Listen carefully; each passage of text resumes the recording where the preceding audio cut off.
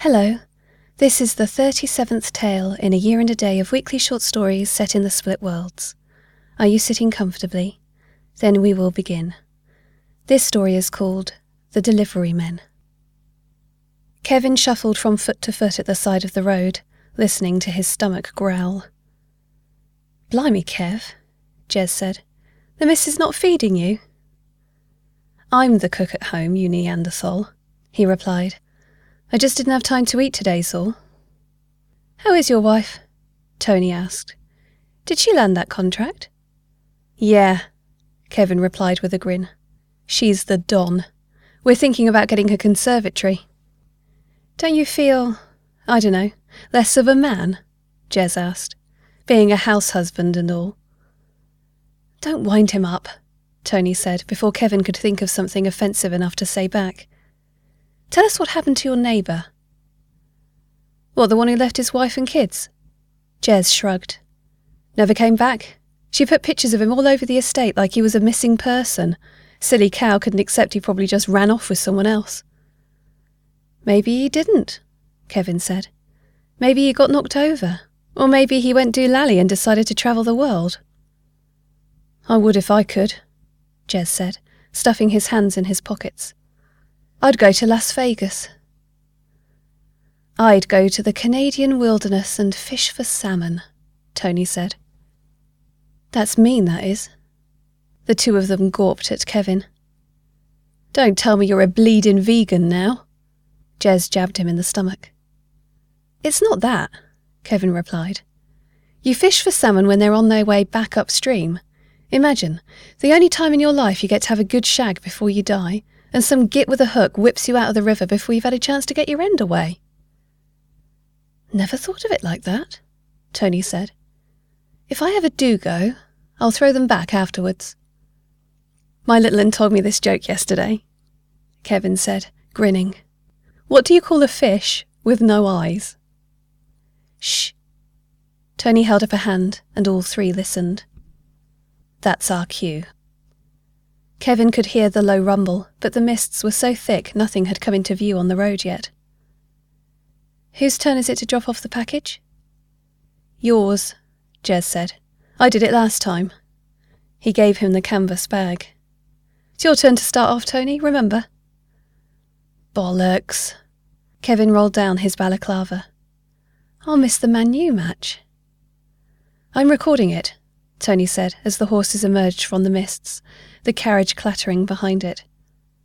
"Come over after, and we'll have a couple of beers and watch it." Jez farted, and all three chuckled. Then Tony whispered the charm as he rolled the stone into the middle of the road. The roar of the galloping hooves was the only sound now. Kevin pulled out his pistol, cocked the hammer, and released the safety catch with his thumb, as the scent of flowers mingled with the mists. They all crouched low while Tony finished, and a puff of purple dust burst from the stone as the horses reached it. The pair of stallions reared up, as if they'd arrived at the edge of a cliff, and then froze, looking like a museum display rather than living creatures. The driver was almost thrown off his perch, but was frozen by the same charm before he could tumble forwards. 60 seconds, Tony whispered, and the three of them ran to the carriage. As Jez pointed his gun at the head of the footman who'd been thrown onto the cobbles, Tony ran to the other side of the carriage, and Kevin opened the door closest to him. He thrust the pistol in front of him and caught his first glimpse of the victims. A man and a woman dressed in their Regency finery, looking like they had just left the set of a period drama his wife watched. "Jewels and money in the bag," he shouted, holding it in front of them with his left hand. The woman was rigid with terror, and the man looked like he was about to choke on his own disbelief. Kevin gave a nod to Tony, who fired a round into the mists. "These are pistols," he said when the couple's screams were dying in their throats. "They're like flintlocks, but they don't miss." There was a frenzy of activity, earrings unhooked, bracelets and necklaces pulled off by the husband, with no care for the clasps. The wife started to sob as the man dropped her diamond rings into the bag, and then began to pull at the last one. "No wedding rings," Kevin said. They weren't worth the trouble. "Watch and chain," he added, and the husband reluctantly complied. The last things to go in the bag were always the most valuable and always belonged to the husband. "Done," he called to the others, and backed away to the edge of the road, with the gun still pointed through the doorway at the husband. Jez was getting the footman back onto the carriage, a damp stain on his white breeches. "You'll be hunted down and—" the husband began, but the charm was wearing off, and the horses lunged forwards, throwing the driver back into his seat. Jez slammed the doors of the carriage shut, and Tony pointed his gun at the front. "Go!" he yelled at the driver. The man got the horses back under control, and they set off at speed. Kevin put the safety back on and peered into the bag. "Not a bad haul. The missus is going to get that conservatory." "So what's the answer?" Jez asked. "What do you call a fish with no eyes?"